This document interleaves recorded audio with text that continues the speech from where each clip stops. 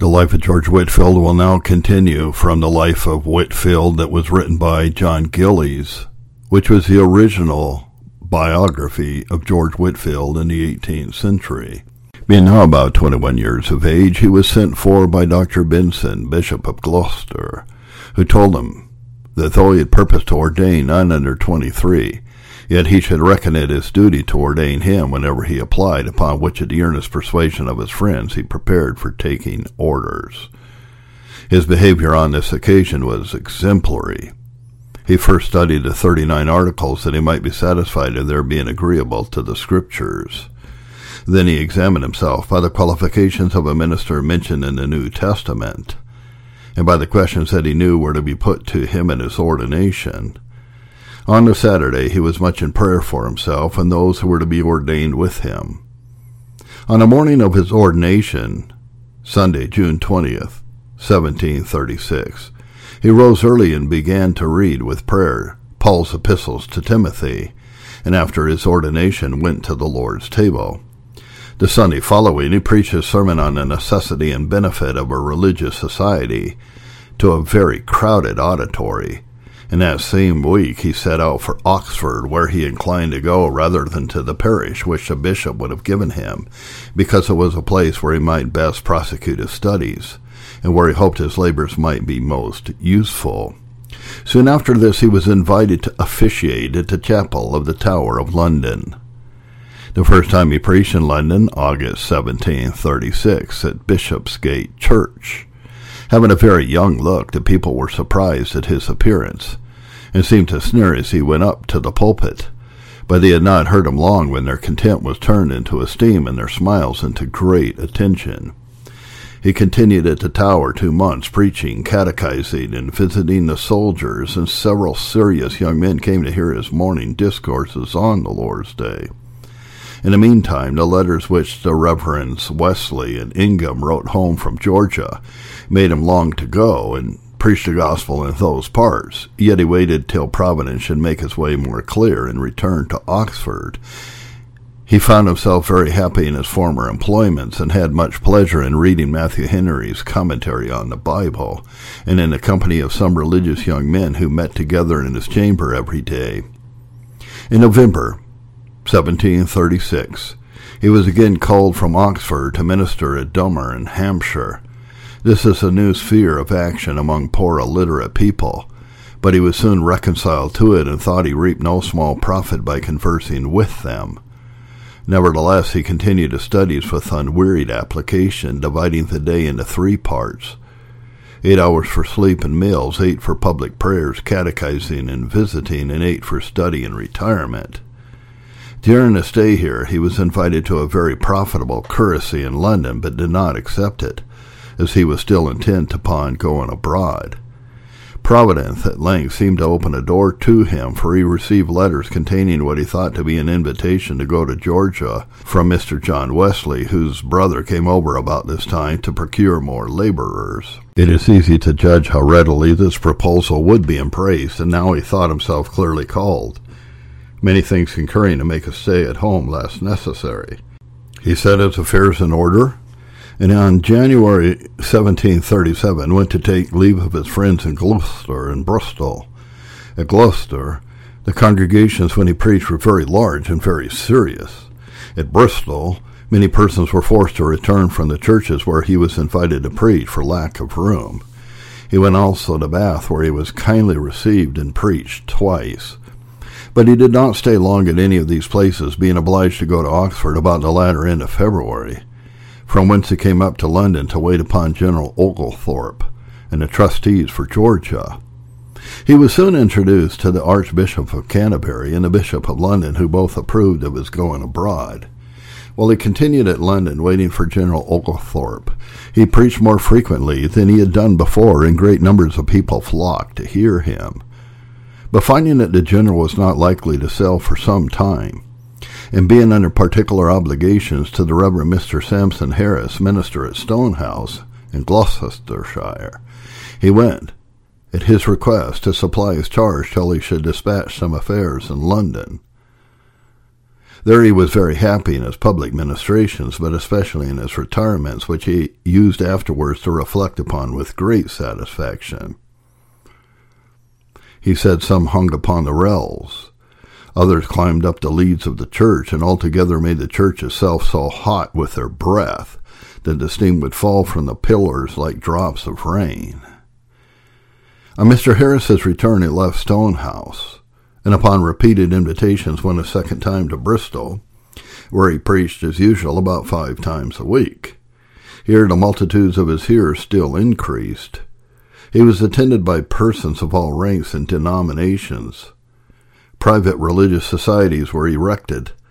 A collection for the poor prisoners in Newgate was made twice or thrice a week, and large encouragement was offered to him if he would not go abroad. During his stay at Bristol, which was from the end of May to the 21st of June, he paid a second short visit to Bath, where the people crowded and were seriously affected, as at Bristol with no less than £160 collected for the poor of Georgia. June 21st, he preached his farewell sermon at Bristol, and towards the end of the discourse, when he came to tell them it might be they would see him no more, the whole congregation was exceedingly affected. High and low, young and old, burst into a flood of tears. Multitudes after sermon followed him home weeping, and the next day he was employed from 7 in the morning till midnight in talking and giving advice to those who came to him about the concerns of their souls and salvation. From Bristol he went to Gloucester and preached to a very crowded auditory, and after staying a few days went on to Oxford, where he had an agreeable interview with the other Methodists, and came to London about the end of August. Here he was invited to preach and assist in administering the sacrament in a great many churches. The congregations continually increased, and generally on the Lord's Day he used to preach 4 times to a very large and very much affected auditory, and to walk 10 or 12 miles and go into the different churches. His friends began to be afraid he would hurt himself, but he used to say he found by experience the more he did, the more he might do for God. His name was now put into the newspapers, so without his consent or knowledge. As a young gentleman going volunteered to Georgia, who was to preach before the societies at their general quarterly meeting, this stirred up the people's curiosity more and more. He preached on that occasion a sermon on early piety, which was printed at the request of the societies. After this, for near 3 months successively, there was no end of peoples flocking to hear him, and the managers of the charity schools were continually applying to him to preach. For the benefit of the children, for that purpose they procured the liberty of the churches on other days of the week besides the Lord's Day, and yet thousands went away from the largest churches, not being able to get in. The congregations were all attention and seemed to hear as for eternity. He preached generally 9 times a week and often administered the sacrament early on the Lord's Day morning, when you might see the streets filled with people going to church with lanterns in their hand, and hear them conversing about the things of God. As his popularity increased, opposition increased proportionably. Some of the clergy became angry. 2 of them sent for him and told him they would not let him preach in their pulpits any more unless he renounced that part of the preface of his sermon on regeneration, lately published, in which he wished that his brethren would entertain their auditors oftener with discourses upon the new birth. Probably some of them were irritated the more by his free conversation with many of the serious dissenters, who invited him to their houses and repeatedly told him that if the doctrine of the new birth and justification by faith were preached powerfully in the churches, there would be few dissenters in England, nor was he without opposition even from some of his friends. But under these discouragements he had great comfort in meeting every evening with a band of religious intimates to spend an hour in prayer for the advancement of the gospel, and for all their acquaintance so far as they knew their circumstances. In this he had uncommon satisfaction. Once he spent a whole night with them in prayer and praise, and sometimes at midnight, after he had been quite wearied with the labors of the day, he found his strength renewed in this exercise, which made him compose a sermon upon intercession. The nearer the time of his embarkation approached, the more affectionate and eager the people grew. Thousands and thousands of prayers were put up for him. They would run and stop him in the alleys of the churches and follow him with wishful looks. But above all, it was the hardest for him to part with his weeping friend at St. Dunstan's, where he helped to administer the sacrament to them after spending the night before in prayer. This parting was to him almost insupportable. In the latter end of December 1737, he embarked for Georgia. This was to him a new scene, and at first appearance a very unpromising scene. The ship was full of soldiers, and there were near 20 women among them. The captains, both of the soldiers and sailors, with the surgeon and a young cadet, gave him soon to understand that they looked upon him as an impostor, and for a while treated him as such. The first Lord's Day, one of them played on the hautboy, and nothing was to be seen but cards, and little heard but cursing and blasphemy. This is a very disagreeable situation, but it was worthwhile to observe with what prudence he was helped to behave among them, and how God was pleased to bless his patient and persevering endeavors to do them good. He began with the officers in the cabin in the way of mild and gentle reproof, but this had little effect. He therefore tried what might be done between decks among the soldiers, and though the place was not very commodious, he read prayers and expounded twice a day.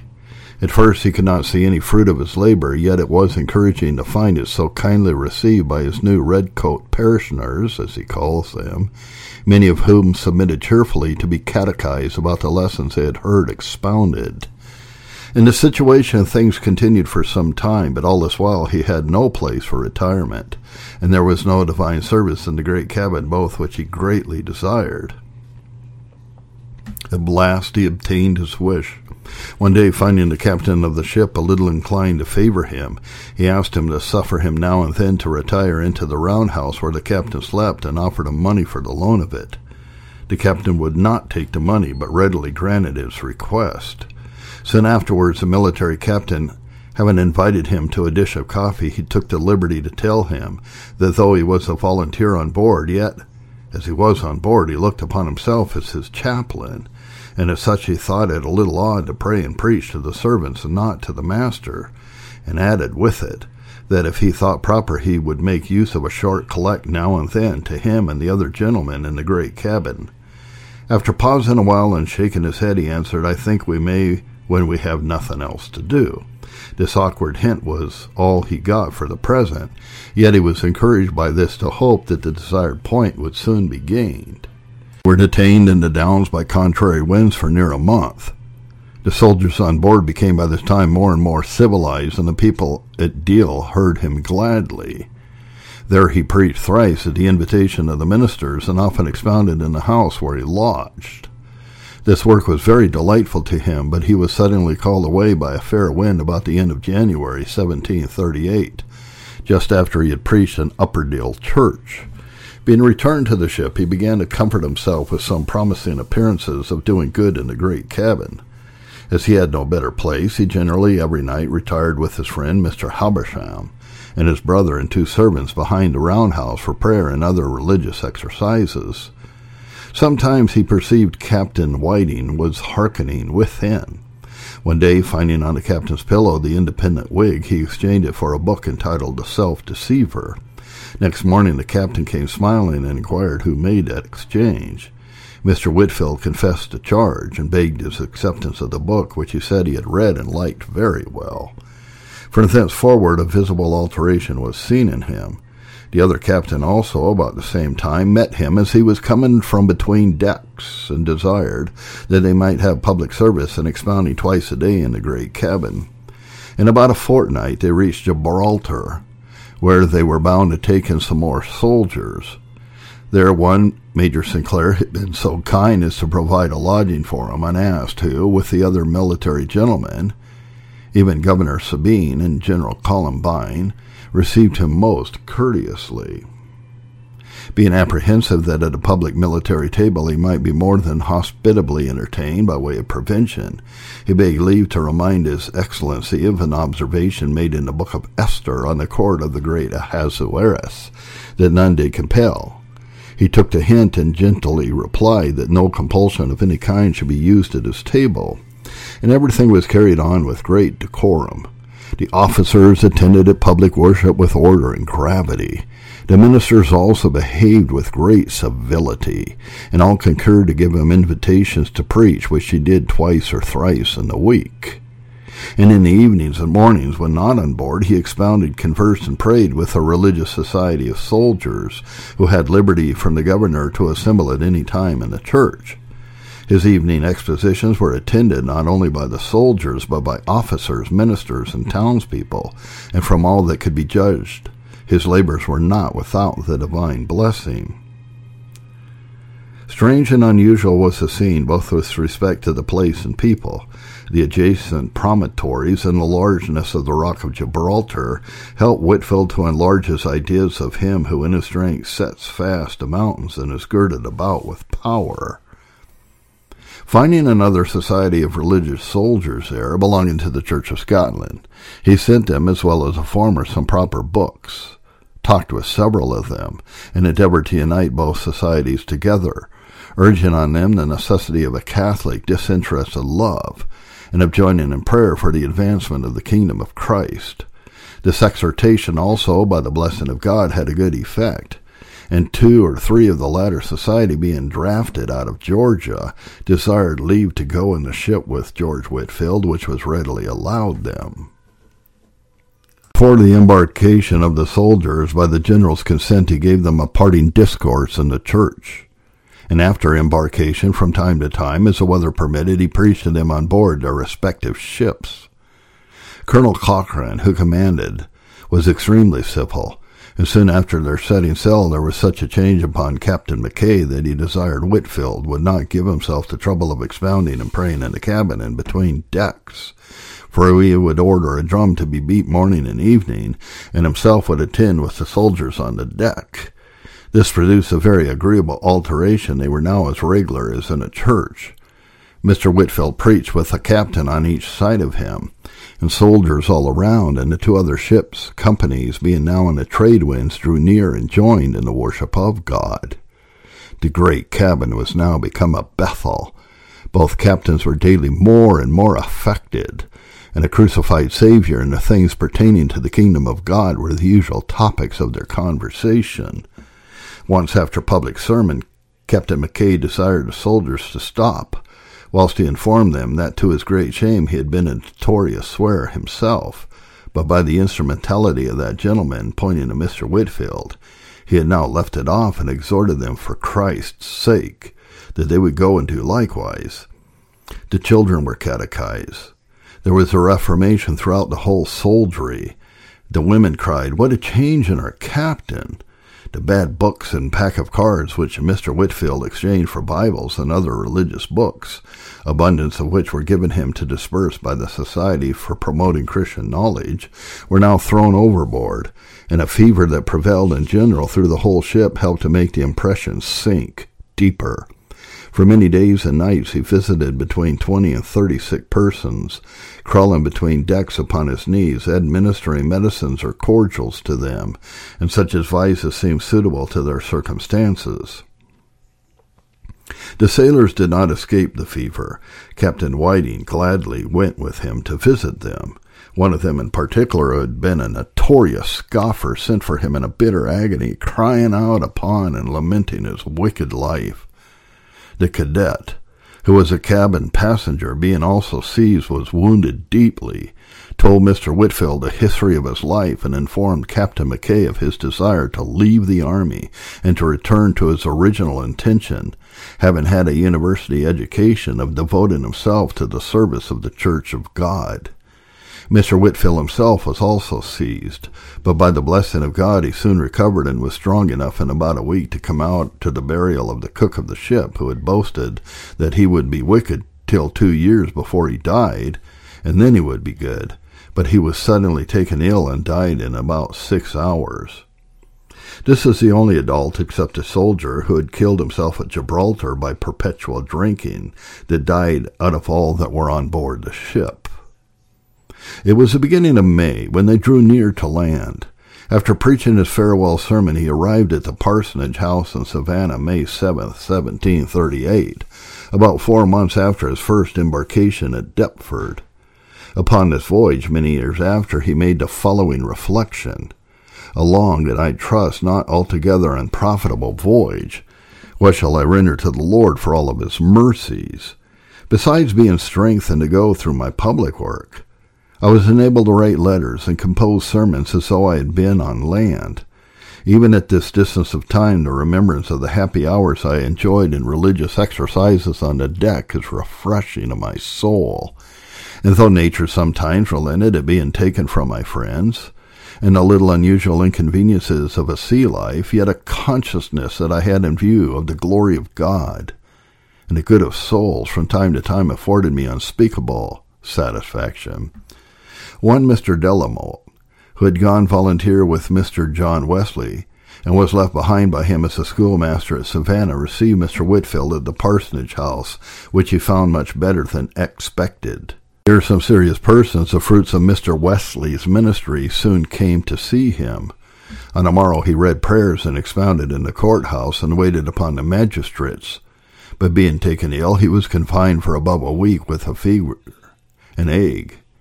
When he was recovered and able to look about him, he found everything bore the aspect of an infant colony, and what was more discouraging still, he saw it was likely to continue so by the very nature of its constitution. The people, he says, were denied the use both of rum and slaves. The lands were allotted them according to a particular plan, whether good or bad, and the female heirs prohibited from inheriting, so that in reality to place people there on such a footing was little better than to tie their legs and bid them walk. The scheme was well meant at home, but as too many years' experience evidently proved, was absolutely impracticable in so hot a country abroad. However, that rendered what I had bought over from my friends more acceptable to the poor inhabitants, and gave me an ocular demonstration, which was what I wanted, when the hint was given of the great necessity and promising utility of a future orphan house, which I now determined, by the divine assistance, to set about in earnest.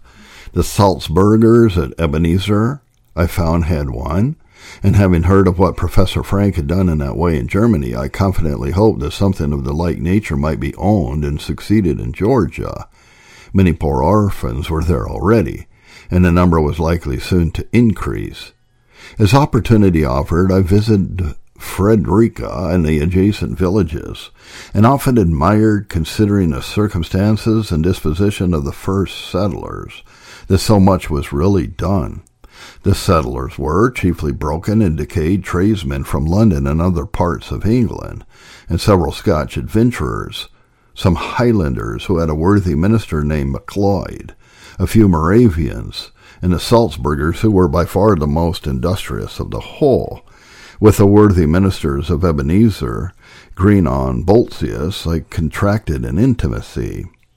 Many praying people were in the congregation, which, with the consideration that so many charitable people in England had been stirred up to contribute to Georgia, and such faithful laborers as Wesleys and Ingram had been sent, gave me great hopes that, unpromising as the aspect at present might be, the colony might emerge in time out of its infant state. Some small advances Mr. Ingram had made towards converting the Indians who were at a small settlement about 4 miles from Savannah. He went and lived among them for a few months, and began to compose an Indian grammar, but he was soon called away to England, and the Indians, who were only some runaway Creeks, were in a few years scattered or dead. Mr. Charles Wesley had chiefly acted as secretary to General Oglethorpe, but he soon also went to England to engage more laborers, and not long after his brother John Wesley, having met with unworthy treatment both at Frederica and Georgia, soon followed. All this I was apprised of, but think it most prudent not to repeat grievances. Through divine mercy I met with respectful treatment from magistrates, officers, and people. The first I visited now and then. The others, besides preaching twice a day and 4 times of a Lord's Day, I visited from house to house. It was plain to be seen that coming over was not so much out of choice as constraint, choosing rather to be poor in an unknown country abroad than beholden to relations or live among those who knew them in more affluent circumstances at home. Among some of these, the event, however, proved that the word took effectual root. I was really happy in my little foreign cure, and I could have cheerfully remained among them had I not been obliged to return to England to receive priest's orders and make a beginning towards laying a foundation to the orphan house. And thus the place I intended to hide myself in became, through my being obliged to return for these purposes, a means of increasing that popularity which has already begun, but which by me was absolutely unforeseen and is absolutely undesigned. And another party says, during my stay there, the weather was most intensely hot, sometimes burning me almost through my shoes.